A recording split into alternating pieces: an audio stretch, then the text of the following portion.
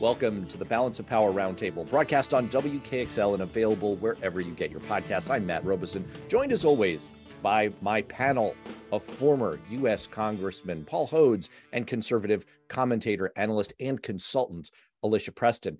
We are recording this on August 22nd. We are kind of in the political doldrums season. This is the time where Congress is out of session, the president is on vacation, and political analysts kind of hunker down and take stock of where things are going. If you're working in a campaign right now, it's not like you're not busy. You're busy because as we record, there's only 77 days to go until the midterm elections, but you're sort of gearing up for the final push. You're just not quite there yet. And it is in that spirit that we're going to look at a whole raft of stories that came out in the last few days that are kind of trying to get their finger on the pulse of where the midterm elections are going, where we stand, and what the next 77 days are going to look like. I want to start with an article from Amy Walter in the Cook Political Report. This is an outfit that does political prognostication. They rate how races are going to go. They're this outfit, Charlie Cook, they're one of the top race raters out there. Amy Walter is a veteran political analyst, and she just wrote an article titled Vibe Shift. And she starts it off by saying, after months of, quote, Democrats are doomed chatter, there's been a definite shift in mood and momentum toward the party in power. Republicans are openly fretting about their flawed and underfunded Senate candidates. We're going to get to that in a second. While Democrats, who not long ago were bemoaning fumbles by the White House and Democratic leadership in Congress, are now sharing dark Brandon memes and polling data showing Democrats ahead in key Senate contests. But is all of this just a vibe shift, or has there been real movement toward Democrats? Former U.S. Congressman and noted Democrat Paul Hodes, what's your sense of it as you look at all of the information out there? Is this just a vibe shift? Is this kind of Democrats feeling a little bit better? Or are you seeing evidence of real movement toward Democrats? There is something happening. There's something happening here. What it is ain't exactly clear. But you know what the next line of that song is, so that's not great in today's America. I know. I left off that next line. Yeah, right. Very intentional. For what it's worth, I left it off. Okay, so I intentionally left it off. So there is something happening here, but it's not necessarily the be-all and end-all that Democrats really are hoping for, because there is a vibe shift. It is national. It's happening everywhere, and there has been. Look, what people vote on their pocketbook. They still vote on their pocketbook for all the Democrats are hoping, and we're seeing some movement because of the abortion issue in the Supreme Court, because of Donald Trump's troubles. There is some movement, but ultimately people vote on their pocketbooks. And while the economy is getting better, if you talk to people, it's still, and I'm sure Alicia would remind us, groceries cost a lot more than they did last summer. And that it weighs things down for Democrats. On the other hand, what's going on is that the Republicans are so awful. There's so much bad news for Republicans. Their candidates are so bad, and Trump is so evil, and he's in such trouble, and all his people are in such trouble. And most Americans want to find out just how bad he is, because they thought they knew how bad he is, but he's so much worse that there is some movement towards Democrats because it's moving away from Republicans. Will it be enough? Hard to say. So it's what you're picking up. And by the way, there is some evidence around this in this Amy Walter article that I commend to people. It's worth checking out. And what you're saying is it isn't so much that people are warming to Democrats, is that they're cooling to the Trump insanity. Alicia, I'm going to press you later in the show on just how much you have your finger on the pulse of Republican feelings and how much their heart rates have quickened recently. But do you agree with that? Are you feeling a vibe shift? And more important, from your sources throughout Republican world, is there a sense that the tide is turning and it's real, or it's just, Democrats are kidding themselves. They're feeling better just because things aren't as awful? There's certainly concern within Republican orbits of a tide change. And for the most part, I agree with the analysis that Paul provided. I mean, look, we've got a divided Republican Party. There was a fascinating poll. It was on ABC out this weekend, and it showed, it asked Republicans, do you identify as a Trump supporter or as a Republican? And it was split like 50-50. It was fascinating. Actually, I thought the Trump number would have been higher. It was actually like 50-47 or something. But that's the problem we're facing. So now as primaries are getting completed across the country, you're seeing a lot of candidates who have become more the Trump supporter than the quote unquote Republican supporter. And therefore you've got a divide. And can those people win in certain states? Look, in Wyoming, the Republican's going to win, because it's Wyoming, and she beat Liz Cheney as a huge Trump advocate, and she's going to win because any Republican's going to win that seat. But that's not the same in other states. And in the article you referenced, since Mar-a-Lago happened, candidates feel forced, and it is a difficult balance. I actually sympathize with it. Candidates feel forced to be out there stumping in defense and support of Donald Trump. And here's from the article you referenced, quote, they're focused on what ignites right-wing social media and what pleases the former president, not on what matters to the American people. That's what I've been complaining about with you guys for months that Democrats have been doing. And it's true. We are facing the grocery bill issue. We are looking at the heat bill coming up in a couple months here. We are worried about all that. And now it's the Republicans who have stopped focusing on it because they're feeling pressured to campaign on the I am the bigger MAGA supporter. And that's not what most of us are focused on. And when you live in a purple state or a state that's a little more moderate and not heavily red, you're going to find out that Republicans aren't going to do as well, particularly in U.S. Senate seats, if this continues. That's really interesting. One of the weird dynamics that you run into, from my perspective as a former staffer, is the disconnect between the way staffers perceive the news and the way elected officials perceive the news. We have a former elected official sitting next to us virtually on this panel, and I can assure you, Paul, just tell me if you disagree with anything I'm about to say here. If you're a member of Congress, if you're elected to office, you think that anytime your name appears in print or on TV, or someone utters it out loud on the airwaves, you think everyone who might vote for you heard it and retains what was just said. Any piece of good news, you think they've locked it in. Any piece of bad news, you think they've pinned it up on their refrigerator. The hyperactive emotional attachment to what appears in print for a candidate is real. It's real, right? It's a real thing. Yeah, it happens. But we know from psychological research that you actually need to repeat messages. It used to be sort of the guidepost, if you were running TV ads, is you need a repetition of 15 to 18 times before the very basic idea in your ad began to sink in. Repetition is so important. And nowadays, when the earned media news environment is more important, but more fractured than ever before, the ability to get repetition, to get a vibe in the news is harder and harder and harder. And so I'm just struck in kind of looking at the numbers here about two things. One is, it's really important what the news is focusing on. And I think one of the insights that Donald Trump had is, nowadays on social media, it's more important to be trending than to have good things written about you. He figured that out a long time ago. He just wanted to dominate the coverage, because if they're talking about you, people's minds are on you. And so what we've seen the last 2 months is the news coverage has increasingly been about what? Bad things involving Republican extremism. It's been about the Dobbs decision. It's been about the FBI search, and it's been about January 6th.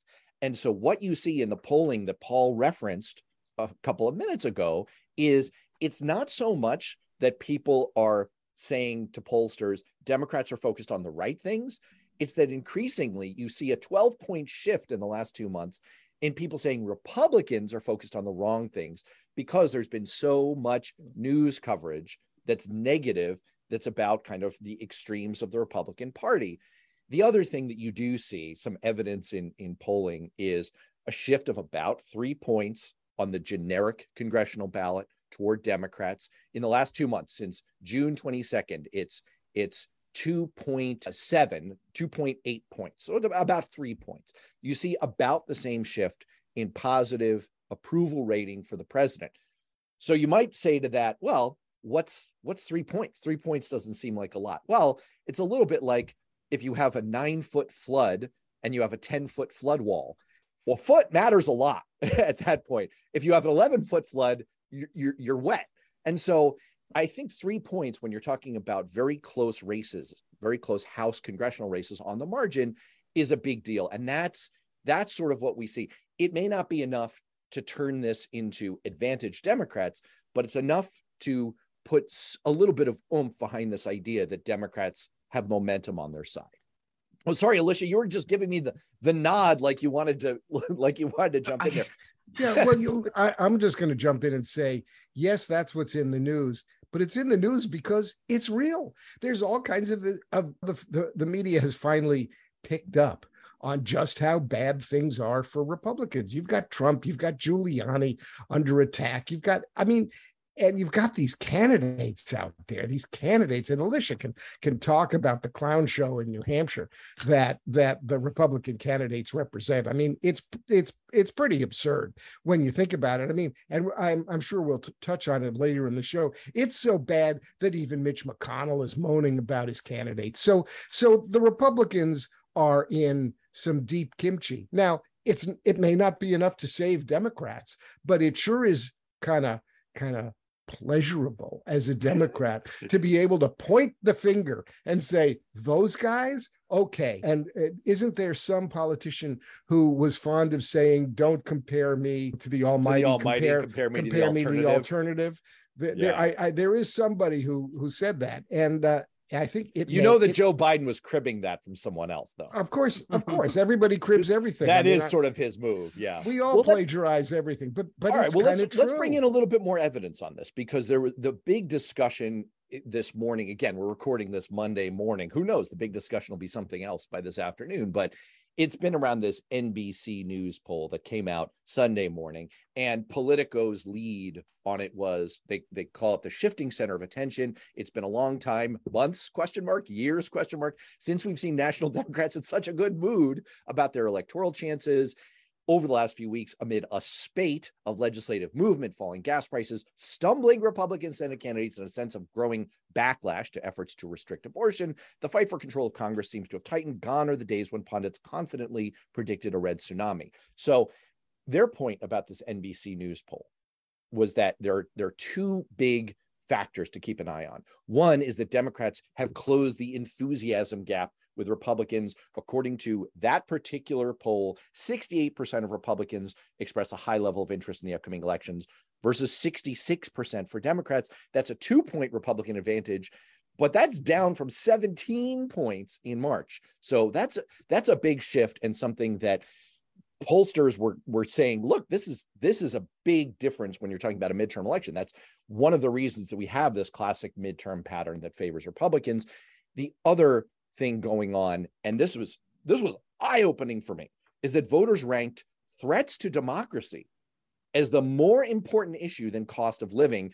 Now, Paul, I know you said a moment ago that people still vote on their pocketbooks, and maybe they do. Maybe this is just something that people tell pollsters, but they say that it's more important. Voters are saying it's more important to them, everything they're hearing in that repetition in the news about threats to democracy, than prices. And that would be advantage to Democrats, right, Alicia? It would not necessarily. I mean, think of it. Threats to democracy is very generic. A lot of Republicans, as many as 50 to 70%, depending on which poll, feel that the 2020 election was somehow, if not completely fraudulent, was somehow not valid. And 100% of Democrats are concerned about the Trump wing of the Republican Party's threat to democracy. So I actually don't think that number says a lot, because it's something that can capture literally both sides. Alicia's a lot smarter than I am. So when she says things like that, I put away my salt shaker and I say, well, that's interesting. Maybe she's right. But come on, Alicia. I mean, we got January 6th. We've got the January 6th committee. We've got the former president taking nuclear secrets. We've got the Saudis waiting to buy the nuclear secrets. And I can't help but think that the phrase threats to democracy don't really attach to the MAGA Republicans and their wacky ideas. Threats to democracy is all about insurrection, coups, conspiracy, and January 6th. And the interesting thing to me is, I guess I've always been fond of saying, well, how bad does it have to get before Americans pay attention to something that's more important than the price of eggs? Not that the price of eggs isn't important, not that a loaf of bread and a gallon of milk and their costs isn't really important to people, but maybe, just maybe, something has sunk in that is really deep and really important, and that all of the January 6th hearings and the insurrection and all of that has finally become an issue at a deeper level where people say, this has gone too far, this is crazy time, and we're really worried about the state of our democracy. Now, as pundits and now talking heads, we've been talking about it all the time, but maybe, just maybe, the American electorate is catching up. Paul, I kind of wish now, well, for multiple reasons, I kind of have always wished that you had been elected to the U.S. Senate, but now I'm really kind of wishing it, because that was a great filibuster you just had there, and it shows that you could have done that very effectively in the Senate. I appreciated it because I was trying to use that time to look deep into the crosstabs. If you've ever read up on a poll, you can look deep inside the poll and figure out for any answer who particularly answered which way. And I was going to try to evaluate Alicia's point here from a moment ago of maybe it's Republicans saying threats to democracy are on their minds to the same extent that Democrats are. But I haven't been able to locate that in the crosstabs. So I will make that my homework for next time. I'm going to look into the crosstabs of the NBC News poll and try and uncover who is most worried about threats to democracy, and whether it really is Democrats or whether it's equally Democrats and Republicans. I guess what I would say ultimately is it just seems significant to me. It's another proof point to the idea of maybe this is just one of those polling effects. But longtime listeners know that I'm as skeptical as anyone when it comes to polling, and especially public opinion research, the kinds of public polls that we evaluate on this show, not the insider campaign polls that campaign managers use to make spending decisions. I think a lot of these questions, it's kind of people say back to pollsters, there's all kinds of weird effects. I'm not sure that I buy an answer like this, that really people, if you say you're really more worried about threats to democracy than the price of gas, but the very fact that that kind of an answer can float toward the top, I guess it does connect to two things. One, the price of gas has fallen substantially. It's down in the last 2 months, 75 cents. And so I think a lot of what we're picking up in the analysis right now of a vibe shift is the sense it's not where we are today. It's skating to where the puck is going. It's where might we be when in 77 days we hit the midterms, or in 60 days or so when early voting sets in and people are mailing in ballots.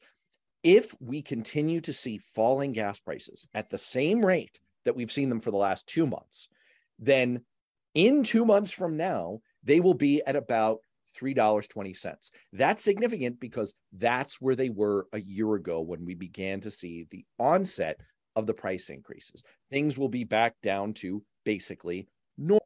Same thing with food price increases. If we continue to see falls like we've seen recently, it's where we will be when people are casting their votes. And so the big question to me is the cake kind of baked already for people in terms of inflation is still something that they're going to blame on the Democrats, is still recent and painful, or will some late relief change people's minds and help Democrats ultimately on election day? Mitch McConnell actually lowered expectations at the end of last week. He went on the record and said, yeah, I'm not so sure anymore that I'm going to end up being the majority leader after the election.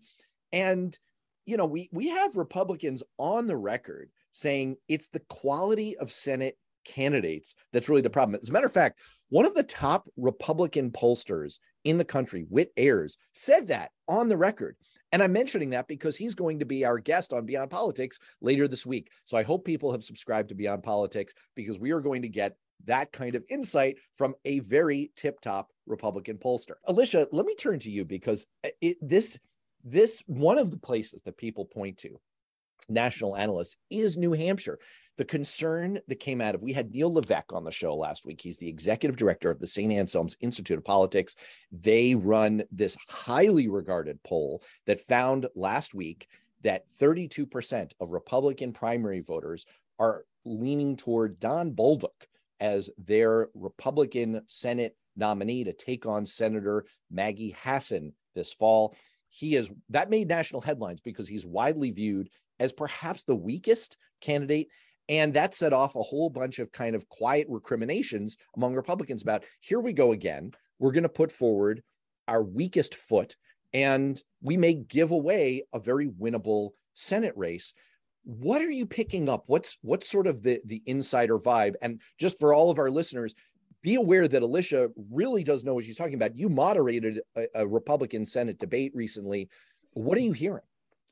When that poll came out, and it is a highly regarded poll, there was a little bit of concern in the Republican electorate. General Don Bolduc is very much a Trump supporter. All of the candidates in the field are, but he's kind of been out there the most. And before I kind of poop all over him, I want to say this guy is the real deal. He served his country as a career. He served in Afghanistan. He was a bad butt. We're talking, this is the guy that was riding the horses into take over provinces. They made movies about it, and nothing should take away from that level of service to us. That being said, as a political candidate, he's off the mark. He's been off the mark. He is a conspiracy theorist. Governor Chris Sununu, a Republican who holds over a 60% approval rating in a purple state, said last week that Don Bolduc is not a serious candidate. He's kind of a conspiracy theorist, and he is. The problem is Don Bolduc is appealing to a big sector of the Republican Party, but won't win a general election. The largest political party in the state of New Hampshire is not a political party. It is those who are unregistered with either one.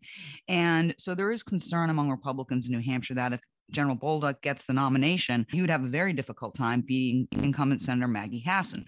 In second place with 16 points is the current Senate President, Chuck Morse, and he has not been getting his footing yet. That being said, the biggest part of that poll is we're only a few weeks out from the primary, and 42% of Republicans are undecided. So now the conversation is how to shift and give a boost to the next most viable, which would be Chuck Morse. Are Republicans going to do anything about it? Well, that's what we're waiting to see. I mean, this poll is relatively new, and political people aren't as quick on their feet as they should be sometimes at making these decisions. But I've been told by someone who is high ranking in the Republican Party in New Hampshire that Governor Chris Sununu is seriously considering giving his endorsement to Senate President Chuck Morse. If that happens, that will be a big deal. And again, it'll be a big deal because this is a governor who is at the lowest point of his governorship with 60% right now. And he is very popular among Republicans, moderate Democrats, and independents. And that could give Chuck Morse the boost he needs because, again, 42% are undecided. And let's not forget, there's another factor here. That is the Trump factor. Everybody in this race is a supporter of Donald Trump. Donald Bolduc has probably been the most vocal since the very beginning. However, Corey Lewandowski, former campaign manager to Donald Trump, still connected senior advisor, said just last week in New Hampshire that he predicts Donald Trump is going to endorse in that primary, and it will not be for General Bolduc. So all these shifting things could have a huge impact on what happens in that race. But if we do what other states have done, and that is what we're unfortunately, hopefully not going to be considering in one of our congressional races in the primary in New Hampshire, is nominate that far MAGA, Donald Trump focused, not economy focused candidate, we're going to lose. We're going to lose places we shouldn't.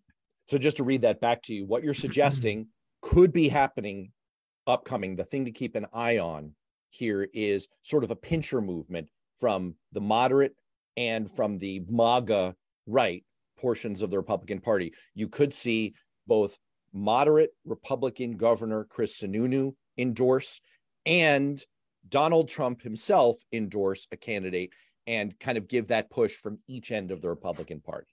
Well, and I have no indication as to which candidate other than Bolduc Donald Trump would endorse. I mean, it could be Chuck Morse. It could be Kevin Smith, who's a very supportive of the former president. So I don't know. I mean, if they both were to endorse Chuck Morse, yeah, I mean, I think you're going to be able to move that 42% into the pocket of Chuck Morse's candidacy. If they were to coalesce. If they were to coalesce. But they're not friends. Trump and Sununu aren't exactly buddies. Let's not forget that. Yeah, that's true. My vote is for everybody to just be very cautious about this. I'm really hoping that neither Trump nor Sununu weighs in. That would be politically disastrous for both of them. I'm all in for Don Bolduc as the Senate candidate. I really am. I'm throwing all my chips on the table in favor of Bolduc. I'm betting big. It's time to bet big or go home. And for me, Bolduc is the bold choice for Republicans. Please vote for Don Bolduc if you're a Republican. We want him to be the candidate with all his military service. Wait, hold on. Can I stop you there? Because you know what you're doing? I'm doing exactly what the Democrats have been doing all over the country. You're doing it in a slightly different way. So what Paul is doing, this is a very meta joke that Paul is making here. Tell me if I'm not getting your vibe quite right. But what Democrats have been doing is they've been coming into Republican Senate primaries and running ads, except that the way they've been doing it, they've been trying to put their thumb on the scale for who they think is the most beatable candidate. But the way they've been doing it is they've been running ads to try and actually help the most MAGA candidate by saying, oh boy, Don Bolduc, he's just too much of a conservative. He's just too strong a supporter of Donald Trump. He's too awesome, and that's kind of what you're saying there. It is. He is just too awesome.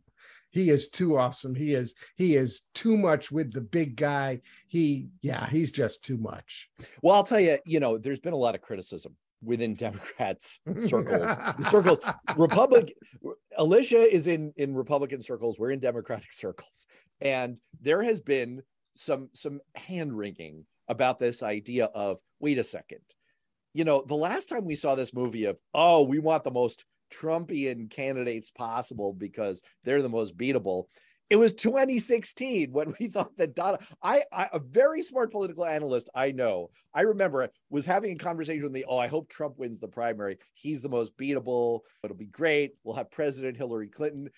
Well, I don't like the way that turned out. And Democrats are saying a version of the same thing. Like, hold on a second here. What if we get our wish? That being said, that's actually a great connection to another angle that I wanted to check in on, because there's not only been concern from Mitch McConnell, of all people, about the quality of Republican candidates, there's also been concern about Republicans' ad strategy. There was a big story. I'm going to again go to the political version of this. No, I'm sorry. This is the Washington Post version of it. Washington Post writes, Republican Senate hopefuls are getting crushed on airways across the country while their national campaign fund is pulling ads and running low on cash, leading some campaign advisors to ask where all the money went and to demand an audit of the committee's finances, according to Republican strategists involved in the discussions.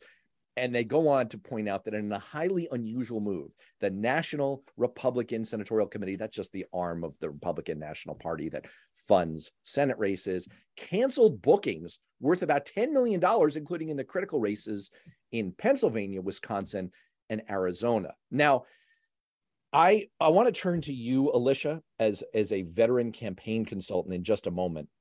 I can't believe I'm about to say this, but I'm going to, the Rolling Stones song, Sympathy for the Devil. I'm about to do Sympathy for the NRSC because their proffered explanation is they're not abandoning those races. What they're doing is they're pulling back on ads that they would have funded from a campaign committee from the national party. They're pulling back on those ad buys instead, because they're going to prioritize ads that the campaigns can run that get lower rates. So they're doing this as a tactical move to save money. I just want to say that that's actually plausible to me. I have been on the wrong end of national media stories on this very topic before, because there is a kind of ad, this is way in the weeds, but there's a kind of ad that you can run called a hybrid ad.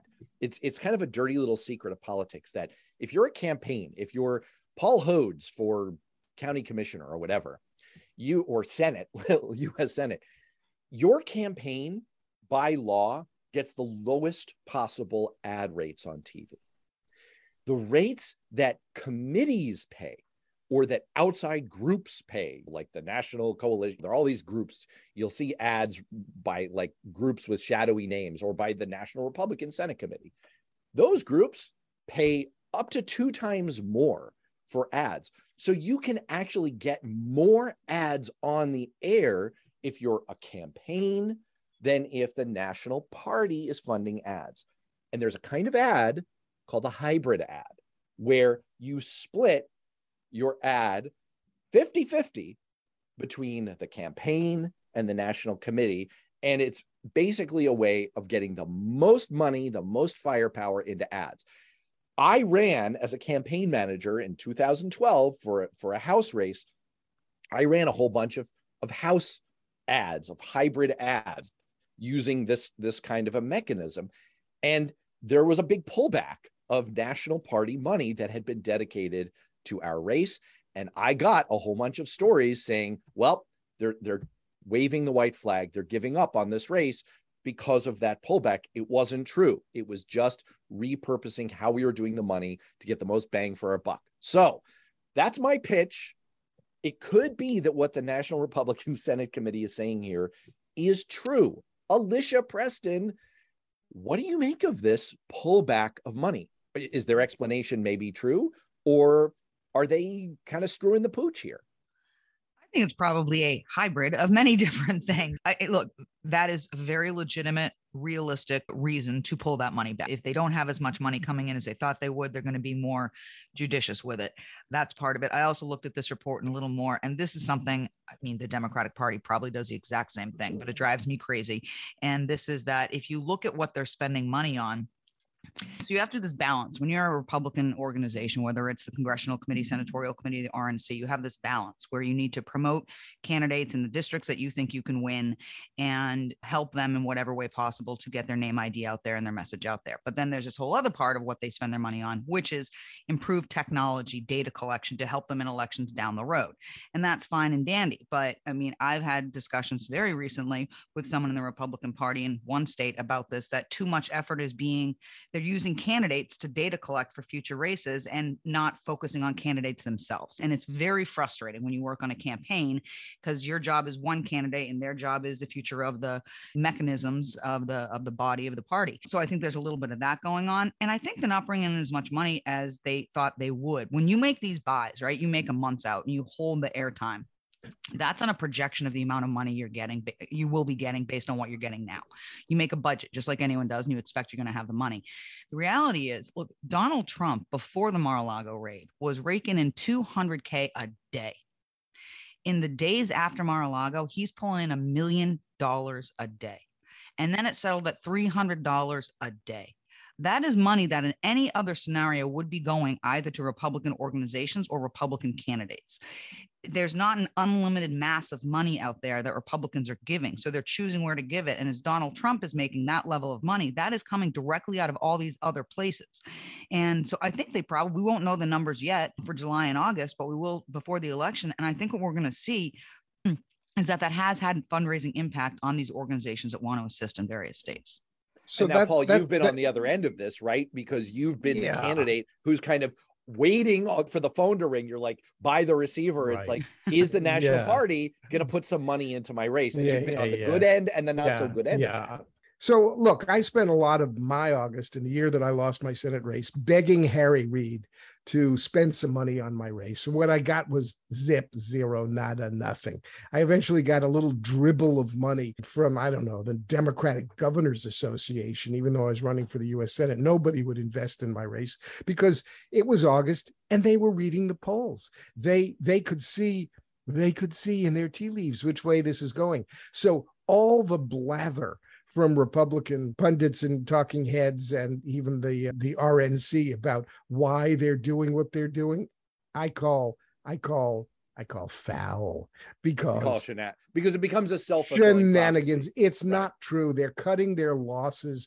They're reading the tea leaves and they're abandoning their bad candidates, people. They're abandoning them. They're leaving them high and dry on the island. Okay, I think Paul's going a little too far. I think the answer is partly what Paul is saying, and it's partly what Alicia is saying. It's kind of this, it's a little bit of several things. The reason that Republicans are wringing their hands about this is that the earlier you make an ad buy, the lower the rates that you have to pay. And so when you abandon these reservations that you made a long time ago, if you come back in and you want to run ads, you're going to pay more, which means you get fewer ads. That's basically it. You're reducing your firepower. I think it's more likely that what's happening is driven by what Alicia was pointing to, is that Republicans have burned through almost all the money that they've raised. Now, they've had a record-setting pace, a record-setting cycle this year in terms of raising for Republican Senate candidates, but they've burned through almost all of that money as a national party, and they're low. They can't fulfill those ad buys. And so they're triaging a little bit. And look, then I think you bring in what Paul was just saying, which is, I mean, I don't see a scenario where they don't try to win these races, especially in Wisconsin, where you have an incumbent Republican senator that you're trying to protect in Ron Johnson. But they have to be realistic about where their best chances are. And you've got to triage. When you're out of money, you gotta cut a little bit. So worth watching. I will say, though, that it is possible that they're doing just a little bit of substitution here toward hybrid ads or some other kind of mechanism where the money is going to come from somewhere else. All of that said, and speaking of Trump and his fundraising and that whole dynamic, let's just close out the show with just a quick check-in on this week in Trump. There was an absolutely fascinating story back to NBC here, reporting that Donald Trump's thinking, based on insiders who are talking to him, is that the FBI search at Mar-a-Lago a couple of weeks ago has lifted the pressure on him to announce his run for the presidency before the midterms. A few weeks ago, Republicans were really worried that Donald Trump was going to say, I'm running for president, in part to head off investigations, because his sense was, look, if I'm an official candidate for president, then it's going to just look political if I'm being investigated. And there was this sense that maybe his hold on the nomination was slipping away. Now there's been a little bit of a rally round the flag effect on the Republican side, and he doesn't think he needs to do that anymore, much to the relief of people like Mitch McConnell. What do you make of that, Alicia Preston? Does that ring true to you? Look, I have a conspiracy theory. Ooh, yes. Great. I think Donald Trump might wait till after the primaries, because there is this shift we've been talking about of the political landscape, that maybe this red wave won't happen. What if we don't get control of the Senate and the House? I think it's more likely we get control of the House, but what if we don't, with everything going on? Is Donald Trump going to run for president with the possibility of a Democratic House and a Democratic Senate? What saved him from conviction in the Senate was that he didn't have the majority. We had a majority, and so they weren't going to convict him. So you're thinking running for president, and whether you like Donald Trump or don't like Donald Trump, I think most can agree that the Democrats in elected office would love to make sure he's out of office and cannot ever hold it again. So you run, you become president, the House is going to impeach you if they're Democrats, the Senate's going to convict you if they're Democrats, and you're going to get kicked out, and that does become your legacy. I think that should be taken into consideration. I would take it into consideration if I were him. I think Donald Trump is singing the song that he wants to be sung, but the pincers, he's beginning to feel the lobster claws of Merrick Garland, and in Georgia and in New York. And maybe he's just saying, okay, if I announce and they indict me, it's just so much trouble for me. I'll just wait a little bit and try to spin it. Spin. He's Donald Trump. He can spin without getting dizzy, but it's a very interesting thing that he's saying, I'm not going to announce now. I mean, because he was gearing up for a big announcement until he was caught with nuclear secrets in his bedroom. I think this topic does bring the conversation full circle, because we were talking earlier about the power of repetition in media coverage and how much that matters, kind of that earned media environment. And I think that's really what this is all about, is Democrats would just dearly love the focus to remain on Donald Trump. It's, you could get us, or you may not be thrilled, but you could get that guy. And that guy is Donald Trump. He's pretty bad. I do think that's kind of what's underlying all of this. And I think Donald Trump, as insane as he is, he looks at Twitter, he reads news, he watches Fox, and as much as Fox has tried very hard to not pick up on the vibe shift and push back on any notion that Democrats have a fighting chance in this cycle, I think Trump is astute enough to realize, first of all, that he did get blamed for his election lying and his machinations after the 2020 election. He got blamed for the losses in Georgia in the runoffs that tilted the Senate toward Democrats. He does not want to be blamed for a weak Republican midterm. That would actually do more to hurt him than perhaps any other factor. It would do more to send Republicans searching for an alternative. And so he probably figures, based on all of, and there has been a legitimate kind of rallying around Trump in the last couple of weeks, he probably figures he's good for now. He's good for the next 77 days. He doesn't need to try to crowd out any of his rivals. And he gets the upside of, if things don't turn out as well as they should for Republicans on election day, then it won't all get pinned on, why did Donald Trump announce before election day? I mean, I think that's all possible. And then again, I'm still in the camp, and I will say it again, because my mind has not changed. I don't think he's running. Paul, I is Donald Trump going to run for president? I don't think he's running, because he's going to be indicted. So, I mean, if you want to run for president as an indicted felon who has tried to spill the nation's nuclear secrets, maybe to the Saudis for money, and is at least shown to be, any one of the felonies that he may be charged with would prevent him from holding office. Even the basic felony of taking the documents, that putting them in the wrong place, which is only a 3-year felony. He's not. I don't think he's going to end up running. I think he's going to end up running. I don't think he's going to end up indicted, but it's not great that he just took the fifth 448 times. And on that note, we're going to have to wrap it up. For Paul and Alicia, I'm Matt Robeson. We'll see you next time.